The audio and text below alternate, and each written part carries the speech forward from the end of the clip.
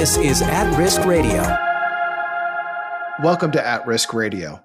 At Risk Radio is a show where we talk about leadership in the church at risk. My name is Mark Stafford, and I'm the host of the show. I'm here with David Witt. He's the CEO of SOM International, and with Todd Nettleton. He's the Chief of Media Relations and Message Integration at Voice of the Martyrs, as well as the host of Voice of the Martyrs Radio. Todd, welcome to the show. This is part 2. If you haven't listened to part 1, we encourage you to go back and listen to part 1 with our interview with Todd. Now, David, there's some unrest that's happening in Eritrea. Give us an update. What's happening there? Well, I'm going to turn that over to Todd because he's really stayed on top of that. Todd and I were speaking off the air and really shared his heart. And Todd, I want you to just jump into what has happened just in the last few weeks to bring encouragement and an update of, how people can pray and see what God's doing over there in North Africa. Yeah, a little bit of background. So in 2002, the Eritrean government, which is run by a dictator, a man named Isaias Afwerki, they called in the leaders of the evangelical churches in 2002 and essentially said, your churches are closed now. You used to have public services. You own a building. All that's fine, but no more public services. This is done. It's over. We're setting up a registration process so you can fill out the paperwork and maybe re-register. Since 2002, no church has been granted registration. So that was kind of a joke. Hey, fill out these papers and we'll give you permission again. Shortly after that, they began to arrest leaders and other members of these churches because obviously these churches didn't just disappear. They just transitioned into house churches. And it's really a fascinating kind of case study because literally from one Sunday to the next, they went from kind of a traditional model of church like we do. We go to church, we go to a building, we gather together, to house church. Wow. And so they made that transition incredibly quickly.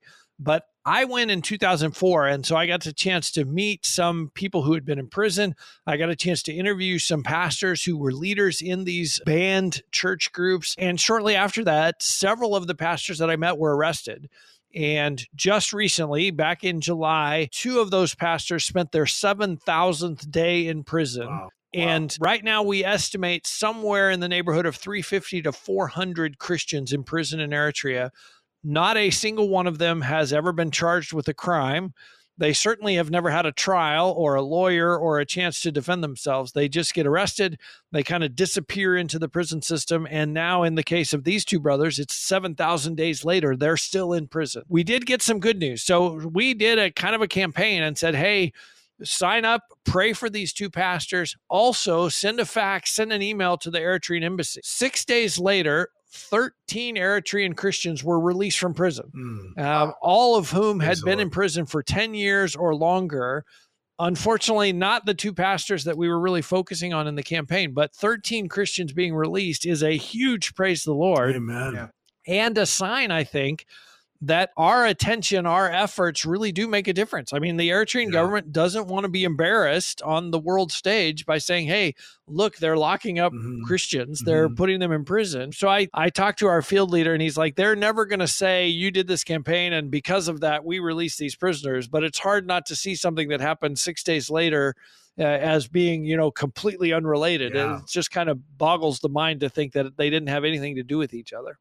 Yeah, Todd, thank you for bringing that out. Again, the leadership that every believer listening to this podcast that knows Jesus can have to serve their persecuted family out there is to let their voice be heard at times. We've done some campaigns at times for people. It makes a huge difference. And the prayer, we had one just last year it was for a brother in North Africa, and we couldn't go totally public with everything. We had to keep some things discreet, but we did do a prayer campaign. And people start praying, and with it, and he was for apostasy, he was going to be put to death within 2 weeks. There's a lot of details there. People can read that later, but he was released. We got him out of prison, got him out of that nation, and so this is a way that I hope people heard what Todd said. You make a difference. You are a light. You are a leader in this kingdom world. Also, Todd, it just brought up that memory of the days we worked together when I was in Indonesia. You probably remember Pastor Dominic there, who was arrested, and I got to visit him in prison there. I brought back his address, and then we put it in. It was in the Voice of the Martyrs, newsletter, and he ended up receiving over 30,000 letters, and he became a VIP in the prison and was released released within a reasonable amount of time. So, those campaigns make a difference. So thank you, Todd. And Todd, I want you to go on. Now, what do you, I really have my heart of, when we think about the persecution of the church today, which way is it going? Is it getting worse? Is it getting better? Is it about the same? What's the spiritual radar that you see in your heart and any other areas that even you want to mention right now? I think as we look around the world, we have to say it's getting worse. There is more persecution. There are more Christians arrested. There are more Christians abused, even sometimes by their own family members. And so that's kind of the bad news side of the coin. But if you flip the coin over, there's some good news behind that, because part of the reason there is more Christians being persecuted is because there are more Christians. Yeah. The church is growing in China. The church is growing in the Middle East. I had a conversation on VOM Radio just recently with a guy who's been in the Middle East for a number of years. And he said the openness is more than he's seen in the past. Wow. And there are changes to how people are perceived if they ask questions about Christianity. It's not seen as such a huge danger, terrible thing. In fact, he gave an example in one of the countries in the Middle East. There was recently someone who became a Christian. The police came to them. They had actually gotten baptized, and they posted on social media, "Hey, I'm a Christian now. I just got baptized." The police came to this person, but instead of saying, "You're an apostate, we're going to have to kill you now," they said, "Why did you post pictures on social media? You've embarrassed us by doing this. If you want to be a Christian, that's your business. Just be real quiet about it. You don't have to post this stuff on social media." That is amazing change. Yeah. Yes, it's mind-blowing change in that context, where 10 years ago, that person would be dead now. Yeah. Instead, they're just having the police say, "Hey, don't post it on social media." That is radically different. And so, yes, there is more persecution, but part of the reason for that is the church is growing. There is more followers of Christ in hostile and restricted nations. Well, hey, when we get back, we want to talk more about what's happening in these hostile and restricted nations. Hey, if you want to pray for the persecuted church, the International Day of Prayer for the Persecuted Church is coming up very soon. In this next spot, you'll hear a little bit more about that. At Risk Radio. Every Sunday in America, over 60 million people freely walk into the doors of a church fellowship. But not everyone enjoys this kind of social freedom. Christians face harassment in 145 countries around the world. Some even give their lives today because of their faith in Jesus. Persecution is harsh. Women and children are the most vulnerable of all people groups. But be inspired that your family in Christ is boldly sharing love and hope, despite local officials doing everything they can to silence them. In fact, let me assure you that our prayers today bring them comfort and love. Thank you for standing with our persecuted family. To stay informed and to help assist, go to spiritofmartyrdom.com. Welcome back to At Risk Radio. I'm online with David Witt. David Witt is the CEO of SOM International. I'm also online with Todd Nettleton. He's the Chief of Media Relations and Message Integration with Voice of the Martyrs, as well as the host of Voice of the Martyrs Radio, VOM Radio. David, first thing, I want to just talk about IDOP. If you're interested in IDOP, at Spirit of Martyrdom, it is spiritofmartyrdom.com/IDOP, and that was just played over the break there. David, you have a number of stories about what's happening in the persecuted church and some history you have with Todd. So go ahead and tell us about another one of those stories. Well, Todd and I, again, we're convinced on the power of prayer and how that works in so many lives. And Todd and I have in common that we are so blessed. We're humbled all the time. We've done, hundreds of interviews, but I'm humbled by Todd. There's not a lot of people who have done more interviews than me, except Todd Nettleton and Todd. So it's, again, I just want to tap into that. You on your podcast, you interview weekly persecuted brothers and sisters. And in recent years, I'd love for you to bring out someone or a story that really inspired you in recent history. I always, if I meet somebody and they say, "Well, I've never listened to Voice of the Martyrs Radio before, where should I start?" I always point them to an interview I did with a lady named Sister Amber. And I would encourage people, you can find it in the podcast stream, you could find it on our website. But Sister Amber was a gospel worker in the country of Tibet and was there for a number of years. It is a very hard field. It is a very difficult place to represent Christ, controlled by the Chinese government, controlled by the Communist Party. And she experienced really a spiritual breakthrough where she saw an open door for the gospel with one of the tribal groups in Tibet that she had been focused on. And she was thinking, oh, this is amazing. God's just opened the door. Well, within about a month later, the police were knocking on her door and Sister Amber was taken to the police station. And she was interrogated very severely by the Chinese police. She had some amazing things to say about that, though, the presence of God in the midst of her persecution. And she didn't go into a lot of detail about what was being done to her other than it was horrible and it was terrible. And she said in the midst of that, she sensed the Holy Spirit asking her, reminding her, Amber, they're not persecuting you, they're persecuting me. And God asked her in that moment, can I borrow your body to receive my persecution? And she said, in that horrible surrounding, in that horrible situation, she said, yes, Lord, you can borrow my body to receive your persecution. I offer this to you.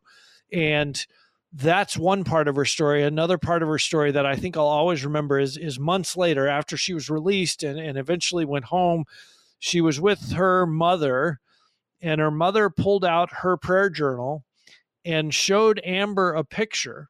And it showed, she just kind of sketched out a picture in her prayer journal of Amber sitting at a table with 4 men surrounding her at the table. And Amber said, that's exactly how it was when I was being interrogated. I was sitting at a table. There were 4 men around me, and her mom had actually identified one of the men in the thing, and God had shown her this, that God had big plans for one of the men that was interrogating her. Goodness. So she had identified that man in the prayer journal. That's amazing. And so when Amber saw that, she thought, okay, this is amazing. God had somebody praying for me in that moment. Even though I was trapped in there, I couldn't communicate anything. God clearly gave my mother a vision of what I was going through so that she could pray specifically for me in that moment. And also, look, one of those guys that was interrogating me, God has big plans for him. God is going to reach that man. God is going to change his heart. God is going to use him.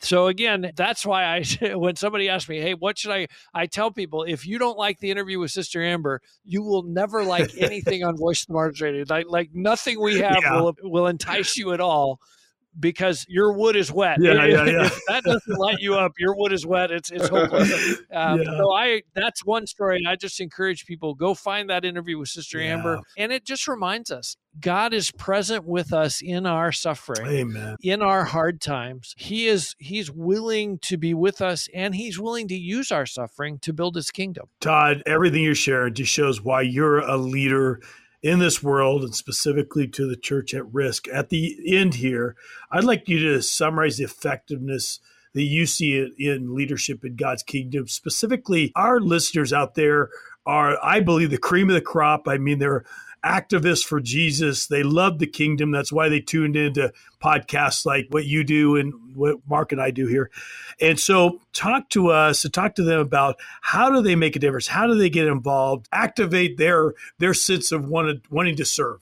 Here's what I would remind you of. I would remind you of the parable about the treasure in the field. You know, we've probably all read it. We probably all know the story. The man goes out, he's walking around, he finds a treasure in the field, and he's like, oh, wow, this is amazing. He puts the treasure back in the ground, and then he goes, and the Bible says in his joy, he sold all that he owned so that he could buy that field.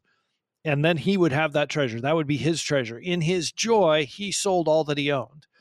That's the picture of the kingdom. That's the picture of walking with Christ that we get out of that story is, if I had to sell everything I owned to walk with Christ, it would totally be worth it. That I would be getting the best end of that deal. Wow. That's Good. What I want to encourage people with this week is just, hey, whatever you're having to give up, and yes, there are sacrifices. Yes, there are difficult times.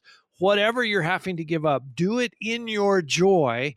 understanding that you are possessing this amazing treasure. You are winning in this encounter. You're winning in this deal.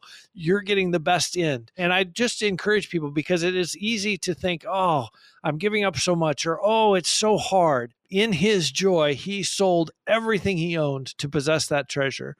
That's what it is to walk with Christ. And so if you have to sell some stuff, if you have to give up some stuff, don't despair in that. Understand you're getting the better end of the deal. Anything else you want to mention too for people just to direct an activity? I mean, we talked about writing letters. We talked about IDOP. Anything you want to add or emphasize to that?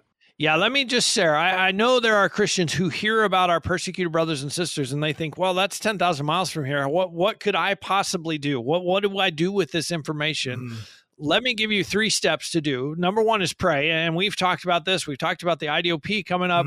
I know Spirit of Martyrdom has resources to help you pray. Voice of the Martyrs has resources to help you pray. So number 1, commit yourself to pray for persecuted Christians. Yeah. And then number 2 is educate yourself so that you can pray better. So you can pray more directly. You can pray more specifically. And again, we have resources. Spirit of Martyrdom has resources. Educate yourself so that you can pray more effectively. So number 1 is commit to pray. Number 2 is educate yourself so you can pray better. And then I always tell people number 3 is whatever God lays on your heart to do. Amen. Because as you're praying, as you're learning more, God's going to say, hey, I want you to do this. And maybe it's sponsor Bibles to be delivered into one of these countries. Maybe it's write letters to Christians in prison in Eritrea. Maybe it's get on an airplane and go to one of these countries. But it's going to come as you're praying and as you're learning more. And then God, like I say, he puts his thumb on something and says, hey, this is your thing, man. You need to do this. Then it's just a matter of being obedient to what he's calling us to do. Todd, I can't put in words how much joy you brought to me today just to reconnect with you, have you on the podcast. Thank you for your time.